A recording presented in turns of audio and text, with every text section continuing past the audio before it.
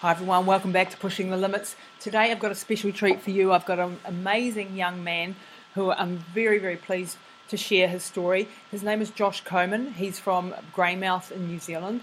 Josh was a top 800 metre sprinter before he got hit with cancer. And he tells the story of battling through cancer for the last almost 10 years now. And it's an incredible, absolutely amazing story. So I won't give any more away than that.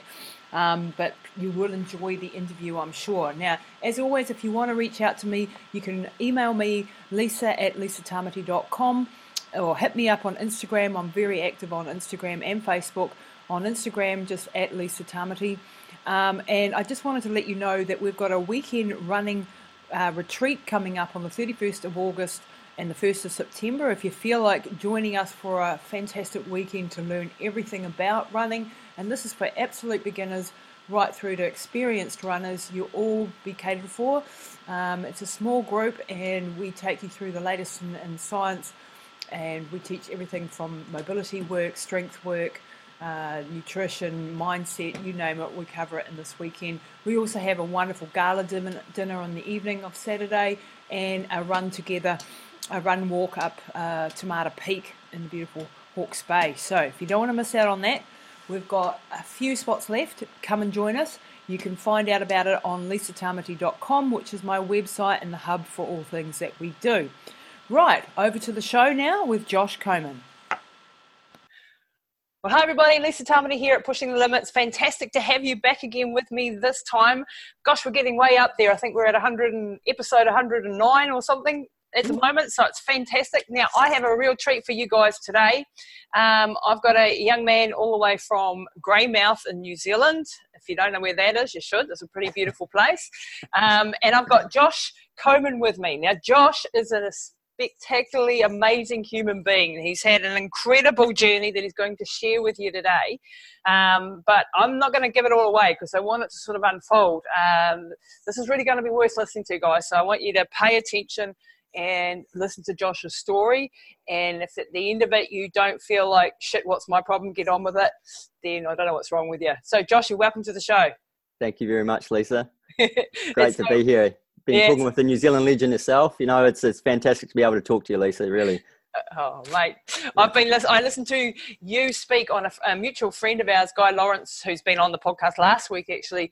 I was on his show and he was telling me all about you, and I was going, I've got to have this guy on. And I listened to your interview and I was completely blown away with what you've achieved and what you've had to overcome in your life. Joshy, so let's start with a little bit of background about where you grew up and stuff, and we'll start from there. Yeah, no problem. So as you mentioned, I'm from the West Coast, the hardy Greymouth town, coal mining and timber town. It was built its foundations from there. So I grew up essentially in that hard, tough community. It rained a lot and everything like that. So my dad was a hard man and he come from a hard background too. So I kind of embodied this hard image that I had to kind of live up to. I was always a mum's boy. Mum looked after me a lot as a kid, but my dad, he definitely knew how to punish me, but also instill respect and gratitude into me as well at what I had.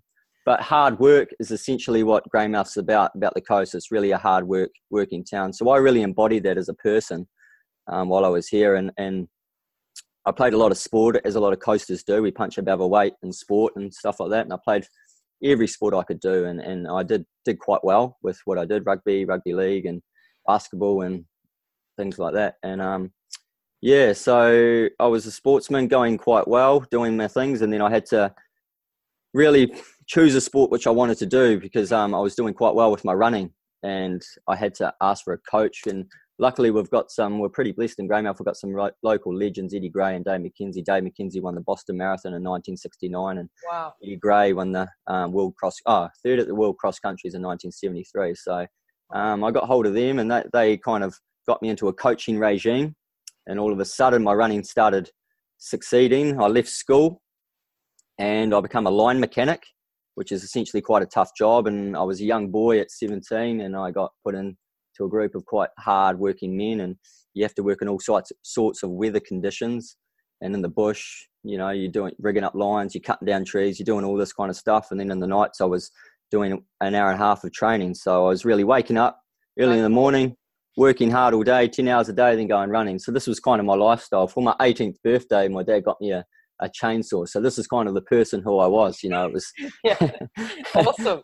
Yeah, work, hard work. So I embodied that, and here I was, you know, doing very well under Dave as my coach, and he got me to the point where I was, you know, the fastest 800-meter runner in New Zealand in 2011. Wow. So things were going really well for me, and all of a sudden, you know, I thought, shivers, you know, I could fulfill one of my dreams was representing New Zealand. So I had a goal of going to the Commonwealth Games and things like that. And 23 years old that year I was just humming, Lisa, you know, like I was just in fantastic form. And you know in yourself, you know, when you're ready, you're ready. So I was just lifting on to that level. I was going to win the national title that year. I had the fastest time recorded that year. And sooner or later in that 2011 year, my body started deteriorating. And so it did start to deteriorating in March 2011. And then I moved. I was in Christchurch at the time, working and living there, and I moved home because I couldn't go to the New Zealand Champs, so I moved back to Greymouth because I was going to go travelling because, you know, I just tore ligaments in my ankle and things like that were going downhill. And so I entered in a bike race here in Greymouth called Round the Brunner. It's 136k. I couldn't run, so I thought this would be my last hurrah before I go away travelling. I did this bike race and I collapsed halfway, and like I've never hit the wall so hard. I got on my bike and I pedaled up to the shop, and I thought I was just low on blood sugar. I got a Coke and a chocolate bar, sat there. I was like, man, you got to finish this fucking race. You just got to finish. And this is my mindset, you know, I just got to finish. And I just trudged and I finished dead last in this race, Lisa. You know, old people were passing me. And I pushed the bike down and I said to my mum, I said, I'm never riding a fucking bike again. I was so angry that I finished last. And here I was, this big athlete finishing last, and I slept for a week, and then I woke up after sleeping and I collapsed at the sink. Whoa. And my left eye swelled up, and my brother got me and rang up the hospital. My mum come and got taken up to the hospital, and then I got a diagnosis of acute myeloid leukemia in April. So you're 23 years old, April of 2011. You've been at the top of your game in your sport. You've been a hard-working, good young man, and then all of a sudden, cancer.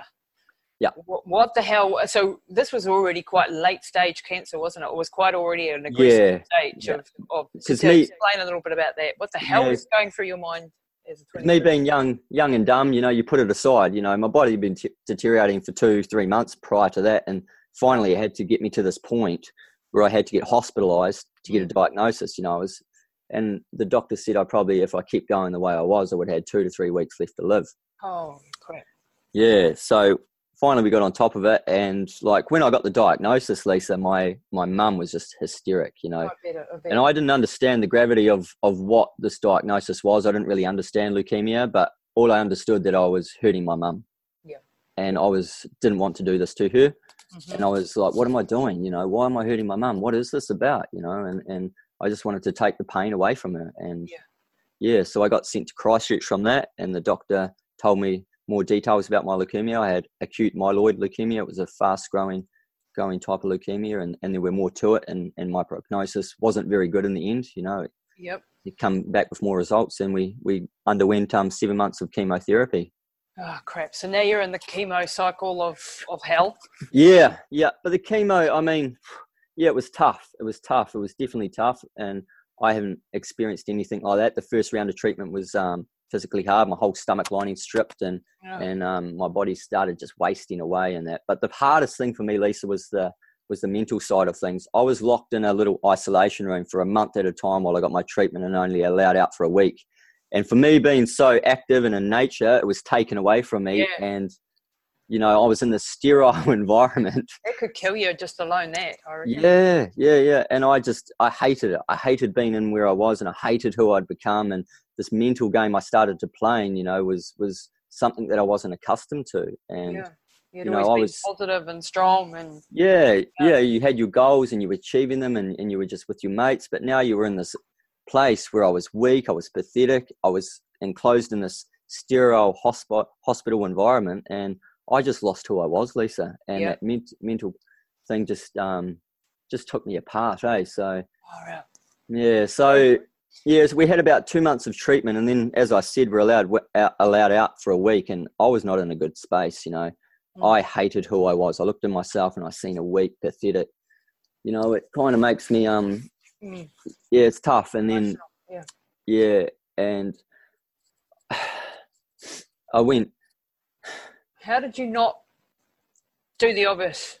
Like, how did you get through like that time, that week out, and not give up and go, fuck this, I'm out of here?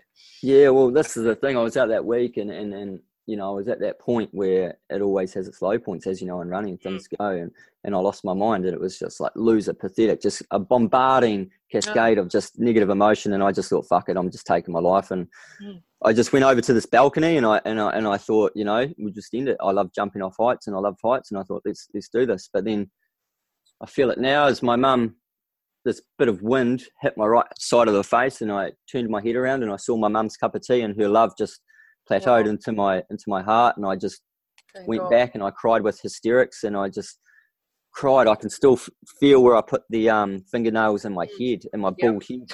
Through, and I said, just crying hysterically, Lisa, And then finally, me being a strong person, I had to use my strength and ask for help. So that's what I had to do. And luckily in New Zealand, we've got amazing foundations such as Canteen and things like that. And I asked for them, and they hooked me up with a psychologist who's tried to get my thinking back to normal.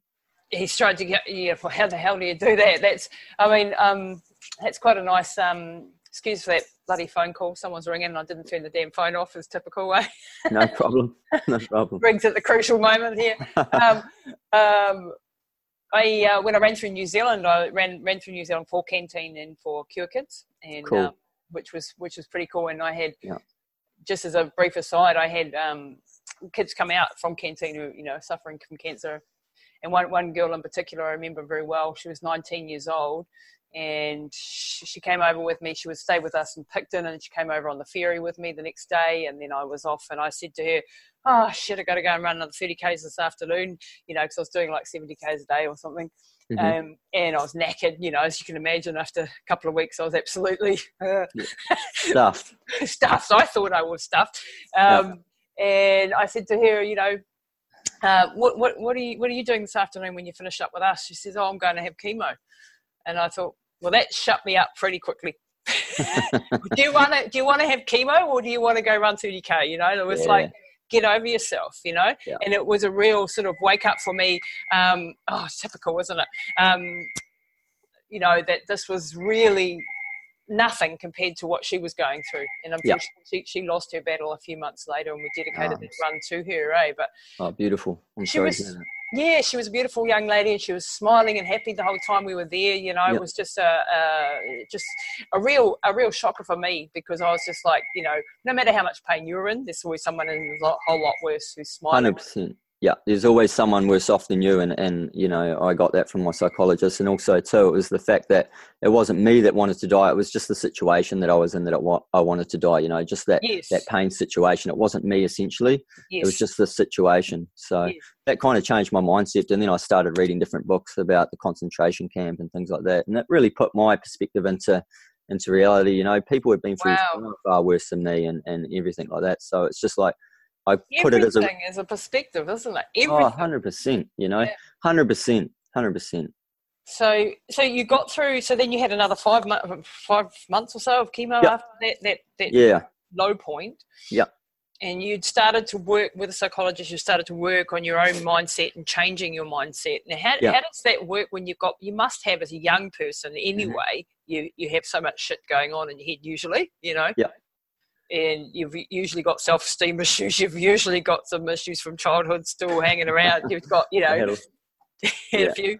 Yeah, the psychologist definitely opened up that can of worms. So we kind of addressed a lot of things that went on in my childhood, especially maybe with my father and things like that, But we talked a lot and things, and it was just like, basically going back to my running, I treated it as a race, and I looked out the window all the time, and sometimes I would pretend I would be that person walking in the wind, and I'd try and feel that upon my face, or I'd try and pretend to be a branch in the tree, trying to feel the wind and the leaves rustling and things like that. And that really sustained me, and that's what I wanted to be, back to where I was. And I just drew inspiration from my meditations, prayers, all these different things. And I did a lot of diary writing and stuff like that. And I told myself that, yep, I'm allowed to feel this pain. This is going to be short-term pain, but long-term gain. So get that emotion out and then we'll go forward. Get it out and go forward. So don't suppress it. So it was all these little things that really helped me get through it. And finally, after 7 months, we got to the end and I was allowed to go home.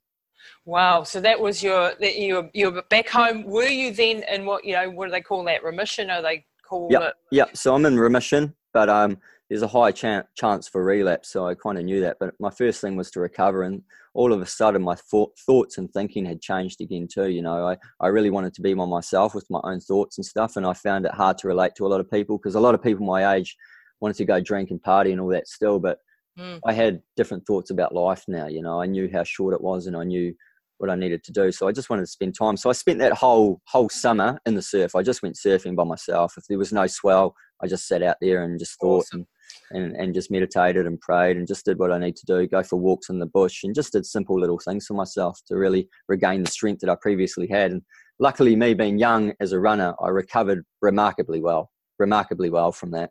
You know, to anyone who is going through or hasn't, you know, your chances of recovery after of being physically fit are so much higher, you know. So you've got bigger chance of actually coming back from that battle.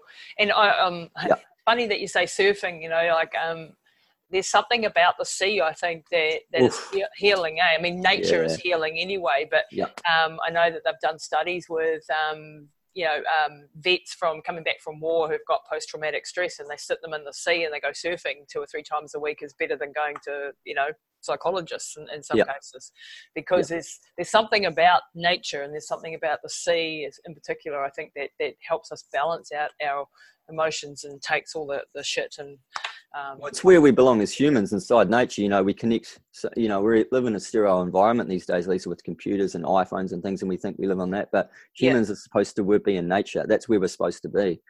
And for me, the ocean was calling me, and I just sat out there and just tried to recover my body, which it helped amazingly. Yeah. So what happened then, Joshy? So you went from there. You're in remission now. Yep. You went off overseas next, was it? Yeah, so I was in the surf and then I get out and I get a missed call from a mate and I ring him up and I said, "What's going on, bro?" And he said, I was just wondering if you want to come over to Nepal, go up to Everest Base Camp with me. And I was like, mate, I've just survived this thing, man. I just survived this. I'm not too sure, man, but this has been one of my dreams, you know, is going to Nepal and up to Everest Base Camp. You know, I've always had a fascination with the mountains and things. And, you know, so I was in there, I was pulling yes and no out of hats for like weeks on end. Should I do it or should I not? And everything. But in the end, I just said, you know, fuck, you just got to do it. So it was in the surf and I just yelled out yes. And I rang him up and I said, yeah, man, let's go. So 5 months after my last round of chemo, here I was in the pool, ready to trek up base camp, you know, and I wasn't the fittest I'd been, but still I was strong enough. As I said, I recovered really well, but still I had a lot of work to do. I didn't really realise the altitude thing and stuff like that. Yeah. It's fun, eh? I've been up there. I had a massive failure up there, actually. There was that one that I was telling you about before that I tried to do the world's highest marathon and got altitude sickness and a lung infection up at base camp or just before base camp at Gorik Shep. After a year's planning and preparation, I was with this other guy who shall remain nameless because I don't really like him. Fair enough. Doing this marathon together, and I got sick 6 hours before the thing, and I knew at that stage I couldn't rely on him either. And so after a year and a half, to cut a long story short, I couldn't do it. I couldn't even tie my own shoelaces at that point, and I was just so sick, and that was the end of a year and a half's preparation. So sometimes things go tits up big time. Sometimes do, but you come back stronger for it, eh? Yeah, I came back and reassessed life after that one. What the hell am I doing? Living life, man. Yeah, but back to your story. So you got up to base camp and you survived there? Yeah. No, I had a couple wee issues, but it wasn't too much. I stayed a couple of nights at little tea houses to get acclimatised and things. But no, I got up there with my mate and it was just such a fulfilling feeling, Lisa. As you know, you've achieved amazing things yourself. But for me, being in the hospital 5 months ago to be up there, you know, I was just like, whoa, you know, I'm just so grateful to have this opportunity and all that pain, you know, that suffering for going up there was just a privilege to have, because I knew what bad pain felt like, you know, when my stomach lining got stripped, and nightless encounters with piles and things shitting and spewing all the time, and all that in the hospital. So and also too, Lisa, you know, you've been to Nepal and seen these Nepalese people, you know, when I went into Kathmandu, these people have absolutely nothing, you know, and I thought to myself, how privileged was I to be able to suffer in such good conditions in the New Zealand hospital system, you know, and it really just changed my perspective, you know. It was a privilege to suffer where I did, and I thought, you know, I had nothing to complain about. These people had nothing at all, but yet they would have these friendly, beautiful smiles on their face. And it just really, really just lifted me up. And I could not walk up there without a smile on my face, you know. I couldn't. No, the people, they're just so resilient and tough. Amazing. What surprised me was just how strong these people were, like carrying our loads, you know, for us tourists, if you like. And they're doing this from a, you know, day-to-day basis. And they're like huge. You see little 13-year-old kids with bloody almost refrigerators on their back, you know. No, I seen one young dude. He did have a chest freezer on his back. Yeah. It's just insane. Insane. And they smile and wave, hello, you know. As if that's everyday normal, and they're in a pair of jandals usually, or exactly. It's just mental, that place. It's absolutely amazing. And the Sherpas are the ones that, you know, the guys that take the guys up the mountains and stuff, up the actual, you know, on the 8,000 is just incredible. Like, I mean, they do so much work for them. I mean, and there's a lot of. There's nothing for them, you know. Like, there's one guy we had there. He'd been up on Everest 21 times, and he would have been all of 30 or something. Yeah. Just and who does anyone in the world know who this dude is? No one. Nobody. No one. That rich diamond collector's getting all this status back at home in New York. You know, it's like, man, they're paying people to go up there, and these people just take their bags quietly. You know, and they're just such humble, kind, caring people that.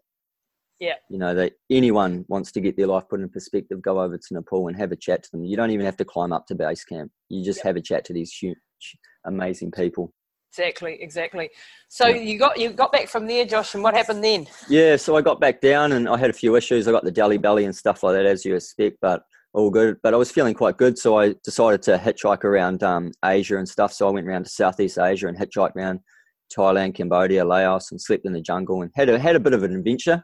Wow. And I had another dream lined up that I hadn't done, which was attend the New Zealand skydiving school, which we're lucky enough in New Zealand, you have a diploma in commercial skydiving. Wow.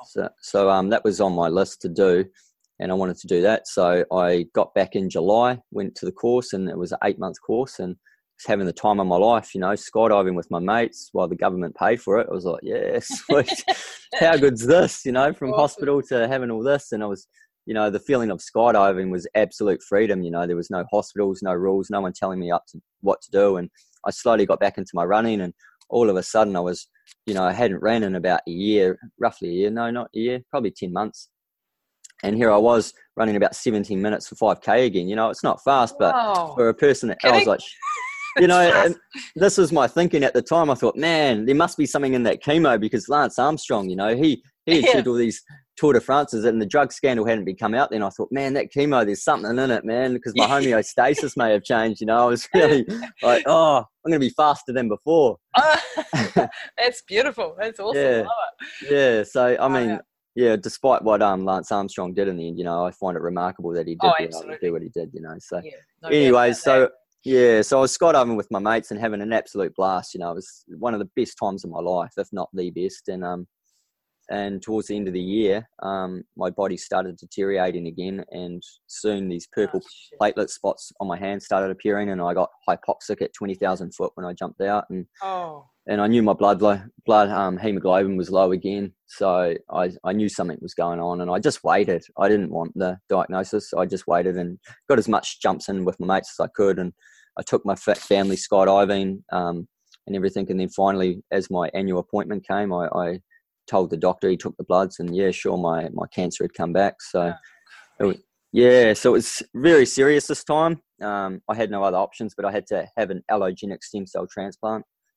So this part of the story when I heard it on Guy's thing, I was just like, holy hell. So this sounds like hell on earth. What the hell is an allogenic stem cell transplant? So essentially, our hemopoietic stem cells, they come from our bone marrow, so they produce our immune system essentially. So my myeloid stem cells that stem off from there were out of whack and couldn't be done by the chemo. So I had to have a whole new immune system. So I had to have whole new stem cells from someone else, a brand new immune system. So yeah, so basically replacing that. So I had no other donor. So I got a donor from Germany, a young girl. Mm-hmm. And the story to that's quite incredible too. So I had 2 months of chemo, and as per usual what you do, and on my last round of chemo, after the end of 2 months, I got neutropenic sepsis, which put me on a coma for 10 days. And they told my mum and dad, you know, he's probably not going to wake up because I was neutropenic and I had sepsis. So I was in this coma. I had no recollection of what happened. And amazingly, miracle, I woke up and here I was, like, bamboozled what happened. And then the doctor's first words to me was like, well, you've got 2 weeks to get ready for a transplant. And the normal protocol is from your last round of chemo, you get 2 months off to recover your body, get it in great position to be able to have this transplant, because the treatment prior is absolute horrendous. They just kill off your immune system, kill your body to be able to get these stem cells into your body to repopulate and grow again. But I only had 2 weeks from getting on a coma. I was 52 kg. I couldn't walk. I couldn't talk. I had tubes coming out of my throat, my wrists, everywhere you could think of. And I was just this skinny little alien. Yeah. You can see pictures on my website. And I was like, what the how could, in my mind, you know, so all I could do was just sit in the sun, eat food and just pray and meditate and do all the things that I needed to do. And sure enough, 2 weeks came around and we sat down and had the treatment. I had this full body radiation combined with high toxic chemo. Basically just killed you, man. Like, it's so much different to normal chemo.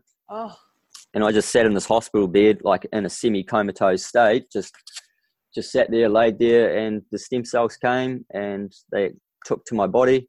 But then from having these stem cells too, you develop a disease called graft versus host disease. So not everybody gets it, but I was unfortunate enough to get it. So it's basically graft rejection. Yeah. So it's graft rejection. So that first 3 months I could not eat, couldn't do anything. I was in the semi-coma state, and they had I had everything you could think of putting into me, and I just laid on the bed, shitting myself 20, 30 times a day, spewing up. My body was completely getting rejected. And the only things I can kind of remember was looking outside the window, looking at nature, and then I'd have a quick look, and then my mum putting, this was the highlight of my day, Lisa, was mum bringing up lemonade, and I couldn't swallow it because of my stomach. And I just put it in and hear the bubbles in my mouth. And I tell you, man, it was so much pleasure. Not even taste it, but just that feeling of the snap, crackle, pop, you know, oh man. Yeah. So life was just hell on earth. It was horrible. It was horrible. Yeah. And how did your mum cope through all this, Sage? Oh, she's a resilient woman, my mum. I mean, she wouldn't look it from the outside, but she's been through a lot in her life. I bet, yeah. And she's seen a lot, but, you know, love's the powerful thing, Lisa, as you know. And my mum had a lot of love for me, and she does what she needed to do to help her son. Wow. And she fronted every day, man. Like, she is an absolute champion, you know, an absolute angel. My book is actually dedicated to her. And, you know, without my mum, I know I wouldn't be here today too. So she's been a big help. Man, mums are pretty precious, aren't they? I've got a precious one too that I'm very, very proud of. So we've both got very cool mums, obviously. Yeah. So big shout out to your mum. Say hello from me.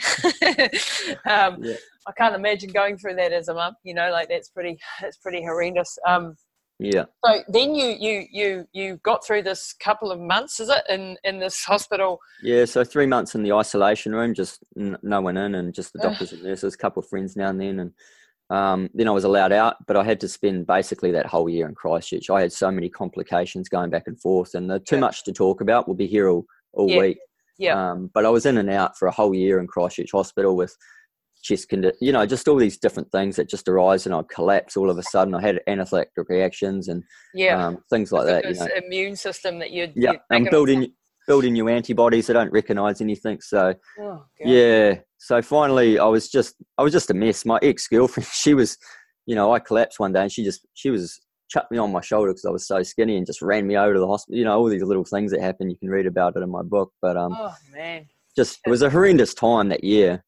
But that first 3 months was definitely one of the hardest, especially coming off life support and then having the transplant at the same time. You know, it's amazing what the human body can go through, Lisa, to be honest. You must be freaking tough. Like on the inside, you must be like something else, like unkillable. You know, like just so strong. I think you need, most people would have, you know, not made it through any of that. Yeah, I mean, you know, from being a runner and things like that, and going, you know, that you understand that physical stuff, but then that mental kind of edge that just comes, you know, it's a different ballgame. That fighter in you. So don't worry. There were times that I wanted to give up, man, but yeah. You know, it comes down to that love from the people around you. You know. Yeah. You've got something to live for, then you'll mobilise. It's having a strong enough why to keep going, eh? 100%. Friedrich Nietzsche, the famous philosopher, who he has a why can be it almost anyhow. And my why was my mum, you know, the love for my mum. And yeah. Thank God for your mum. And that's so true. I mean, with my journey that the listeners know that I've been on with my mum, she had I don't know if you know the story, but she had an aneurysm 3 years ago and was left to basically with no higher function, or virtually none. She had a couple of words, she had no memory, like they weren't expecting her to survive. She was in and out of coma for 3 weeks, massive blood brain damage. And she was left with no memory, no ability to control anything in her body, so she was like a baby basically. And you know, after 3 months of being in hospital, they said to us, look, we have to put her in a rest home. She's never going to do anything. We have to put her in a hospital level care facility. She's 24/7 care, you know. And I just went, no, she's not going in no rest home. I'm taking her home, and you better get used to it. And that's coming out of my book. And to fill you in on the detail, they really didn't want me to take her home. They just said, look, there's no way you're going to cope with her. And I brought my 2 books in and I threw them at the social worker, and I said, this is who I fucking am, and I'm not giving up on my mum. Good on you. And you better give me the resources, which was, we wanted caregivers and help with rearranging the house to get her back home and stuff. They still wouldn't do it, and I had to get my brother, who looks like The Rock, and he came up there and he said in no uncertain terms, you better get my sister's asking for her, or you're in deep shit. He looks like The Rock, man.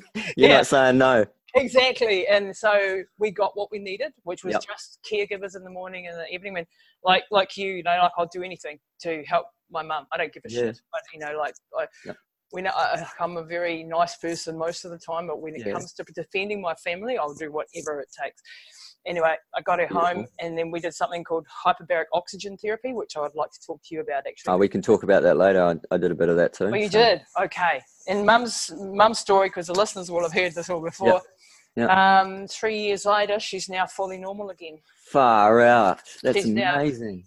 She's got her full driver's license, her full power of attorney. She's got her full intelligence back. But I've worked every day with her for the last 3.5 years to get her there, you know. And they said Lisa, she's never doing anything. And this is why your story resonates so much with me, because people who fight through all the odds and tell, you know, when you've been told there's no hope and there's no way and there's and you come out and you don't bounce back, but you fucking come out fighting, and you come out and you show yourself who you are, and you go, look where I am at. And you maybe that's an amazing story, Lisa. It is a really cool story, just like yours. I look forward to this book. We're going to have to swap books, mate. Absolutely. Done deal. Sweet. So, but back to your story now. So you've come through this massive stem cell transplant, which I've just been studying all about the science of, you know, the immune system and all this, and I'm like going, oh my God, that's really insane. What happens then, Josh?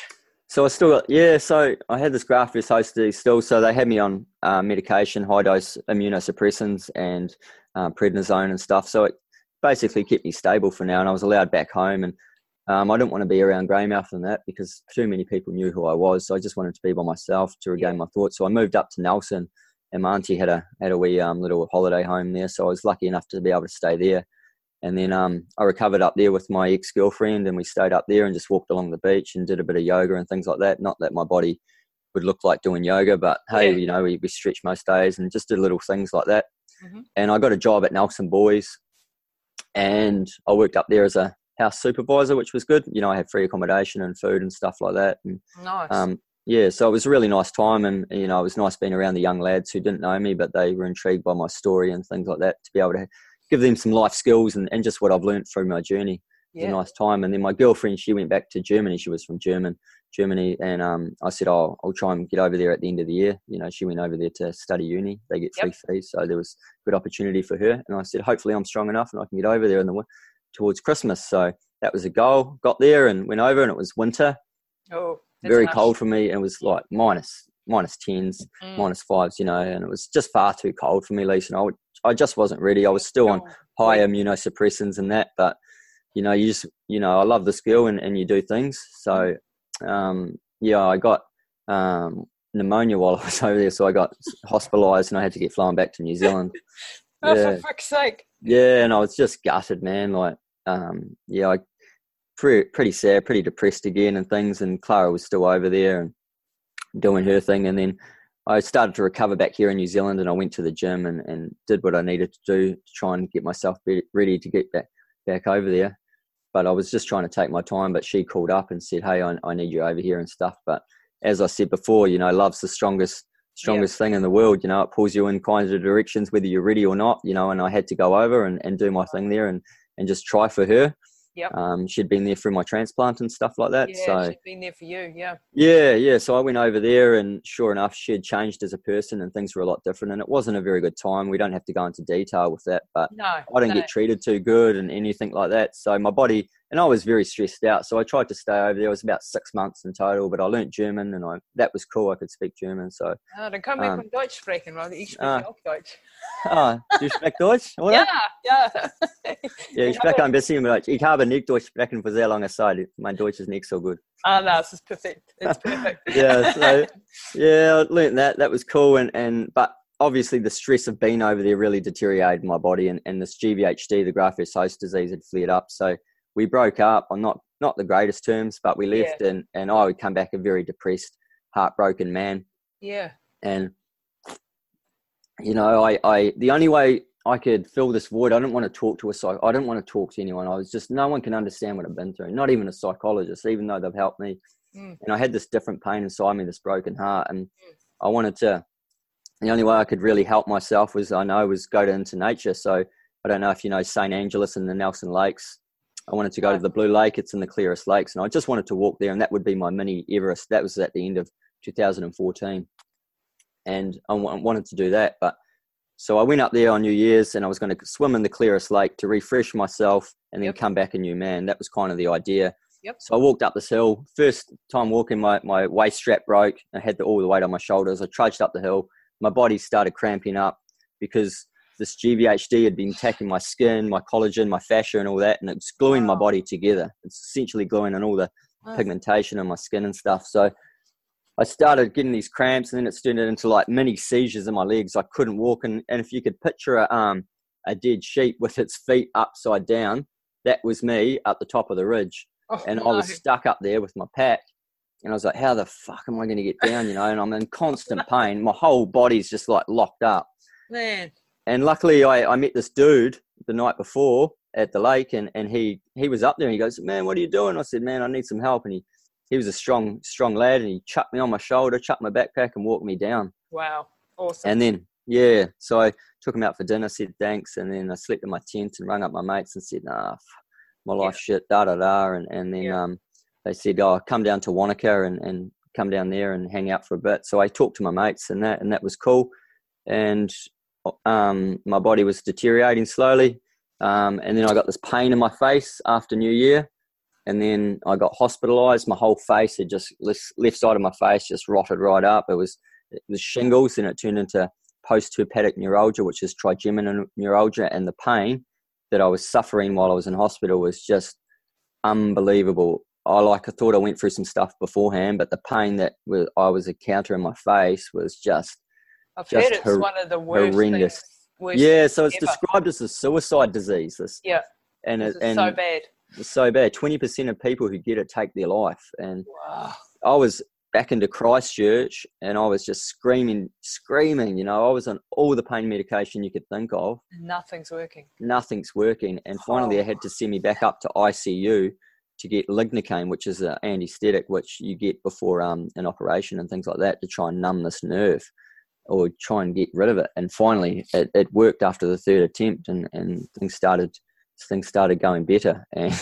But I was just a mess because I've been on so much drugs like ketamine, morphine, lignocaine, fentanyl, everything you can think of, and gabapentin and all that. And I talked like this for like 3 months, just talking. Because I had no control of my nervous system. Oh, man. Yeah, so finally the pain subsided, and my GVHD had flared right up, and the normal immunosuppressants and drugs I was taking couldn't control it. So I got sent to Melbourne to get treatment over there for this GVHD to try and kind of get it under control, because it was just killing me, Lisa. It was like my whole body. I'd become like the Tin Man, like off the Wizard of Oz with no oil. I was stuck. I couldn't bend over and touch my knees. I was just my whole shoulders are glued. Everything was glued together, so the collagen fibers, so it's breaking down. Correct. Like aging on steroids. Correct. Exactly like that. Yeah. Wow. And I'll become this old man. My pigmentation had disappeared from my skin and things like that.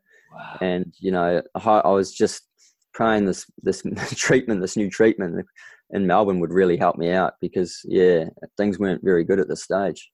Jeez, I can't believe what you've been through. It's just like beyond the joke. Like, when do you get a break, man? When do you get a break? Yeah, it's crazy. It's just crazy. I can't even, when I look back, I kind of laugh at it. You just have to, but yeah. But it's like, you couldn't write this stuff. You couldn't make it up in a story, No. I mean, even graft-versus-host disease, what even is that, Like, you have a disease and then you get another disease from it, So. Yeah. So then you were in Australia, didn't you? I think that's when Guy came on the scene, and you met. You were going to one of the Wim Hof retreats. Is that right? Yeah. You heard about this crazy dude Wim Hof, who many of you may have heard of. He's an amazing guy, isn't he? Amazing human. Yeah, amazing man. And you thought maybe this is something for you? Yep, that's correct. So I got to Melbourne, and 6 months started this treatment. Things were going okay, but still I had this problem in my chest. It was going on. They did a lot of checks, but they had said, it's nothing, that's fine, cool. So I carried on. I was in constant pain and stuff like that, but still there was nothing. And I was really into holistic approach, trying the best I could for what I had and everything like that. And as you mentioned before, I was doing this hyperbaric oxygen chamber stuff. Wow. But this was for I seen a lot of stuff about healing nerves and helping the brain and stuff like that. I knew it really wouldn't do much for my GVHD because I couldn't find any scientific papers, but I knew it could help because I couldn't feel the left-hand side of my face. I couldn't feel it. It was all numb from all that damage from the nerve damage. And like after I did 70 hours, I could feel my face now, Wow. Yeah. So the hyperbaric did its job and it helped in certain parts of the problem anyway. Yeah. Oh, 100%. It was great for that. I can feel this left side of my face now, which is awesome. I hope everyone's listening to that because I preach about hyperbaric oxygen therapy as being, mum's saviour. Yeah, Big part of her therapy. So I'm a true believer. I actually opened a clinic here with the hyperbaric chamber, which I've sold now, the company. But people that, if you're suffering from cancer, if you're suffering from heart disease, just go and check it out. Do your research, find out about it. Do your research, check it out. If it resonates to you, go for it. Yeah, exactly. Yeah. So, okay. So now you hear about this Wim Hof. Wim Hof, and I get into the Wim Hof. I'm doing the Wim Hof method, and then I hear he's in Melbourne. So I'm like, no, I'm going to go see this dude. I got to go on this retreat. And I'm so excited because this method's really helped me lift me out of this depressed state. I've been doing cold showers and breathing and that. And, I'm feeling good inside myself, and things are changing inside myself mentally. So went down to the retreat and met a couple of great people. Wim comes in, has this great speech. And the next day we wake up and we're doing this ice bath and meditation and that. I'm like, yeah, let's go. So we get in there. There's a whole group of boys. I get into bed, I sleep, and I wake up about maybe 6 a.m. and all of a sudden I'm having a heart attack. You're literally having a heart attack. Yeah. This tingling in my chest turned out to be this heart attack, and then I could not get out of bed. Like I was in so much pain in my chest, and it took me like about 40 minutes to ask for someone to help me because I was like, in my mind, I'm going through this meditative state. Come on, man, just relax. You'll get up. It will pass. Because I've had so much experience being in pain. Yeah.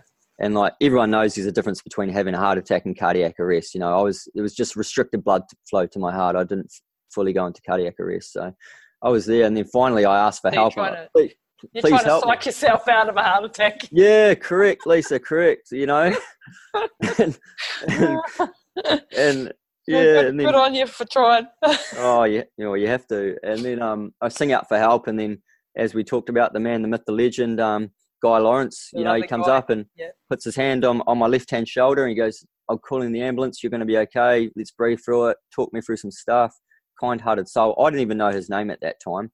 Ambulance came, took me away, took me to Geelong Hospital, had more heart attacks, took me to Peter McCullum Cancer Centre where I was getting treatment where they knew me, had more heart attacks, went to the cardiac unit in Royal Melbourne Hospital where I spent 20 days there, Lisa, having maybe a handful more heart attacks before they did something to me because they didn't know whether to give me a heart bypass or stent my left main artery. And due to my disease, you know, I've had epithelial cell damage. So the epithelial cells on my arteries have been damaged due to my skin and stuff like that, and this GVHD. So they didn't know what to do. And finally, after this massive heart attack, you know, I turned the ECGs all upside down, and they said, "No, we're taking him to the lab, and we're just going to give him a stent." You know, it's too risky to cut him open due to his skin and stuff. So And then finally, I got out of hospital, and pain gone, but still, this GVHD had flared up again because of the stress. Yeah, and I had to go back into intensive treatment. Oh man, so this GVHD thing just really keeps coming at you and at you. Well, they can't take the immune system away again. You know, I've got this for life. So you've got this. So that problem you have now forever and a day. It can. I hope it can die down. It can die down, which it is doing now, which we can get to. But so anyways, back to the Wim Hof, and then I messaged Guy Lawrence. Yep. I messaged where there was this big group chat, and I said thank you to the man who rang the ambulance and helped me out. And he said, "Oh, that was me, you know, Guy." And he said, "Oh, here's a podcast of the retreat."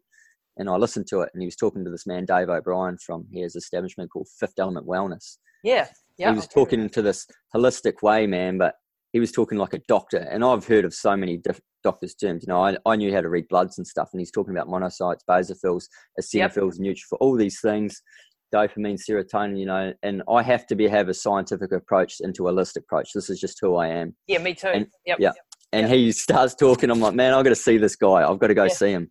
So I went down, and I'm in this desperate state. I just need help. I'm doing my treatment, but I need more. I just need more because too much stuff has been happening to me. I needed to take control.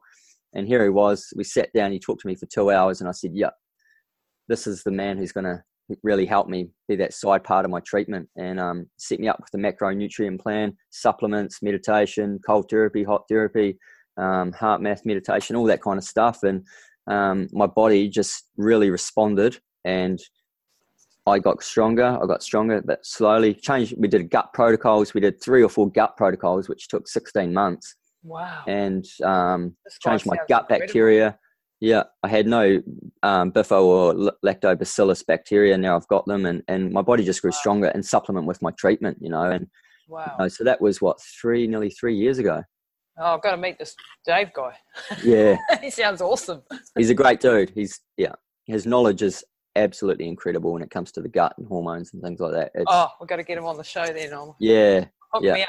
But it'd be a very, very analytical chat, Lisa. Trust me on that, man. Yeah, well, I'll try and keep up. I probably won't be able to, but I'll do my best. I study all the time, all this sort of stuff. I'm trying to jam-pack as much information into my head so that I can help other people and help my family. And this whole journey the one we've been on is really do not rely on just allopathic medicine. 100%. You've got to look. I mean, we need it. I mean, obviously you wouldn't be here without it. However, we've got to look at the other sides of things, and we've got to look at the whole mind-body connection stuff. We've got to look at the, the whole holistic approach to things, the gut health, all of that aspects. So big proponent of that as well. No, they go hand in hand together. You know, I'm not demonizing the medical profession. They've done amazing things for me, but they've also done not so good things, but I need to heal that, what they can't, you know. So I had to take my initiative and use what I needed to know and be responsible for my health to go get extra help. This is one of the key themes that I try and get across, is that people take responsibility for your own health. Yeah. don't, live the whatever lifestyle you think you want to live, not exercising, eating rubbish, doing this and doing that, and then expect a white pill to come along and fix you. The doctor. No, there's no silver bullet, Lisa, and I definitely know that. There's so much stuff that you need inside for yourself to be able to be the best human that you can be. Yeah. And, I needed it wasn't just, gut protocols. It was meditation, it was cold therapy, hot therapy. And also too, the people around me, I had to acknowledge them again. And they're the foundation of health, the people around you that pulled me that way, Guy there, all these wonderful people that had such a pivotal part to play in my health and reclaiming my health. And now 3 years later with the treatment that I've been doing, I've just got back from Melbourne on Monday and I catch up. So that week looks like treatment. Then I go see Dave at Fifth Element. Then I work out with my trainer, Anthony Messino, who's an amazing man, amazing trainer. And they because I was so used to running and having that running background, that's all I kind of knew. And I knew a few exercises and that, but I didn't really have what Dave knew about the body and stuff and how to kind of unravel this tight body and do the movements and exercises I needed to do. So, yeah. Fabulous. So it was just incredible. Yeah. So now how old are you now, Josh? I'm 32. So 23 and I was diagnosed. I'm 32. I turned 32 last month. Fantastic. Congratulations for getting there, mate. Yeah. And here's to the next bloody, 80 years ahead of you. That's going to be, hopefully with no more problems, because you've had a lifetime's worth of problems in 10 years. Every day is a birthday for me at the minute, Lisa. I wake up every morning with a heart of gratitude of just being able to have another day of opportunity to do what I need to do and maybe help other people and experience another day of living. You're doing it, and I think you mean the reason you've been through this, or the way that you're going to turn this into something great, is to do what you're doing, getting your book out there, talking to people so that people can hear your incredible story, so that it gives us perspective on what we are capable of. It gives us perspective of the shit that we think we're going through. Mm-hmm. And it gives us a new way of looking at things, because I'm really a believer that perspective is everything. Like, we can heal our body with a different perspective. We can change the way we see the world. We can be grateful. We can forgive. We can, all of these things is just a matter of shifting our whole perspective on things. And hearing stories like yours, just reminds to me again of, just shifting my perspective a little bit and making me think, it's not that bad. From having a down day, I can think about your story. I can think about, Mum's story and other people, and fight a little harder, be a bit stronger, take on a bit more, So you have a book out, Josh. Tell us about the book. Yep. So I got a book called The Wind at My Back. It's here. There you go. Yep. Wind at My Back. Which so basically, So we're going to swap books. Yeah, definitely. So it just tells the journey that I've been on. So if I can just go back to getting back to Fifth Element, then all of a sudden my health comes back and I'm sitting on a plane. This is the best part of the story. Tell me. It's the best part. I'm a true believer. It sounds cliche in all these stories, but these stories over the years have always replicated this, short-term pain, long-term gain. You got to persevere, you got to continue, you got to be, you just got to keep going. And it's essentially what I did. And finally, I got the gold at the end, and I was on this plane trip to Melbourne for my treatment, and I sat next to this girl, and she was from Switzerland, and I sat down next to her and I said, "Oh, how you going?" And she replied to me, "Oh, good.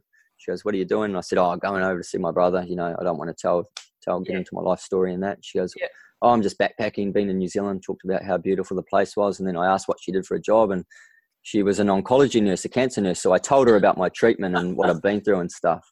Yeah. And then I said, I told her my treatment. She goes, "Oh, I've never heard of it." And I said, "Oh, do you want to come and see it?"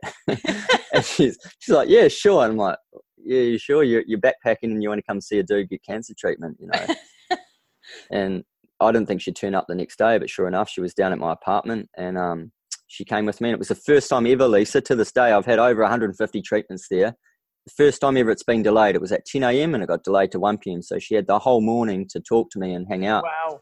And and then she come and seen it, and that turned out to be our first date. And all of a sudden we spent the week together. We kissed at the end. She went traveling. She rang up saying, "Hey, I want to come over to Greymouth and see it." She moved over here and saw how beautiful it was, and all the sea, the ocean, the bush, everything so accessible. And the relationship unfolded. So we've been together about two and a bit years now. Beautiful. That is so beautiful.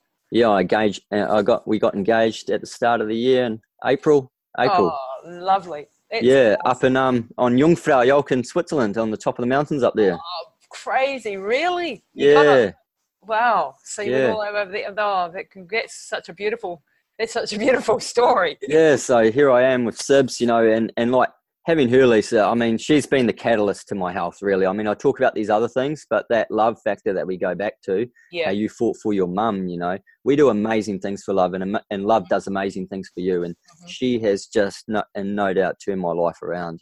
What a beautiful lady, eh? She's absolutely wonderful. She calls me out on my shit. She helps me keep going forward. She's just an amazing human that's just enriched my soul and just made me the person who I am today. And this year, Lisa, has just been an absolute turnaround. I couldn't have dreamt I've been in this position right now, even having a chat to the famous Lisa Tamati, and, it's just crazy what's happened, all these things. I had an interview with Duncan Garner, and, it's cool. you just can't even imagine me being here. And I've put on like 10 kg and my body's getting stronger. And I'm just so grateful to be here, be able to talk to you and share my story and just have the opportunity to live for another day. Josh, you've got a huge future ahead of you. I think, to those who have been put through hell, there's a lot of, there's a reason. I do believe there's a reason. Nobody wants to go through shit like this. But, as our friend Guy Lawrence says, no pressure, no diamond. And I think, you have an amazing story that's going to change the world if you can get that story out there massively. So I want everybody who's listening to this podcast to share this story, share this podcast, share Josh's book, buy Josh's book, go in and buy it. Don't borrow it from somebody, buy the bloody thing, because you need to support these people who are doing these sort of things. Because you and I know, Josh, how hard it is to get a bloody book out. Oh, it's tough, Lisa. It's not as tough as what we went through, but hey, it's tough in itself. It's a close second. It's a close second. A close second. People don't realise, oh my God. Oh, maybe if I leave my clothes on the floor and Sybil's telling me off, that's pretty tough too. So no, so people, go out and share the story with as many people as you can. Take it to heart what Josh has got to teach, because he's got lots to teach, and you've got lots more to do that's going to come out of you in the years ahead of you. I can't wait to hear, what you do with your life now, because it's going to be big, whatever it is. It's got to get out there. Thank you, Lisa. It's been a real pleasure to have you on the show, and I'm looking forward to hearing more about your journey as you get stronger and fitter and healthier, and all the learnings that you have now doing with Fifth Element and everything that you've learned from Guy and Wim Hof and all of these things. We're definitely all on the same plane there. So, Josh, is there any last messages before we wrap up today that you'd like to share with people? Just maybe I like quotes. I'm a big fan of quotes, Lisa. So maybe a quote from a great philosopher, Friedrich Nietzsche. To live is to suffer, to survive is to find meaning in the suffering.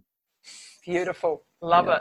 So Love it. That would be me. And God bless everybody out there. Thank you for listening. And remember too, it's a privilege to be alive, and we've got every day, every opportunity to come at us, and we can live a year in a day. We can do so much within ourselves. And for me, waking up every day, and it's my responsibility to live the life I've lived, because I know so many people have lost it with what they've been through in that, and it's my responsibility to live the best life that I can do with the opportunities that unfold for me. So thank you, Lisa, for very much for having me. I'm very privileged to talk to you. I seen you on the documentary a while ago, and I thought, man, she's an animal, she's a beast. I'd love to have a chat to her, and here we are having a chat.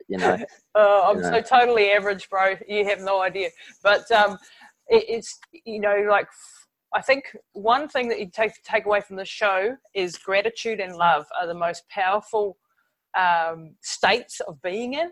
And when you can tap into those, you can heal a lot of hurts, you can overcome a lot of problems, and you can galvanize powers and healing powers within you. And this is why I'm positive for your future as well, is that you've worked through probably a lot of emotional crap that you obviously went through as a young man. Maybe that has had something to do with what you've been through, who knows. But because you're so grateful, because you're so loving, and because you've got, things to live for, that sets you up nicely for the future, because you're positively influencing your immune system, regardless if it's not your own. You're still, like now, positively influencing it. Yeah. I really believe that. So I'm going to take so many lessons away from today. Thanks, Lisa. Thanks, bro. Thanks for the kind words. This has been awesome. And we will be hearing from you again. I'm going to get you back on in a year, and we'll get you and your young wife on perhaps together, telling us how you're doing. Yeah, that'd be fantastic, Lisa. Thank you very much for having me today. It's been a huge privilege, and keep doing what you're doing and spreading the message. Awesome. Thanks, mate.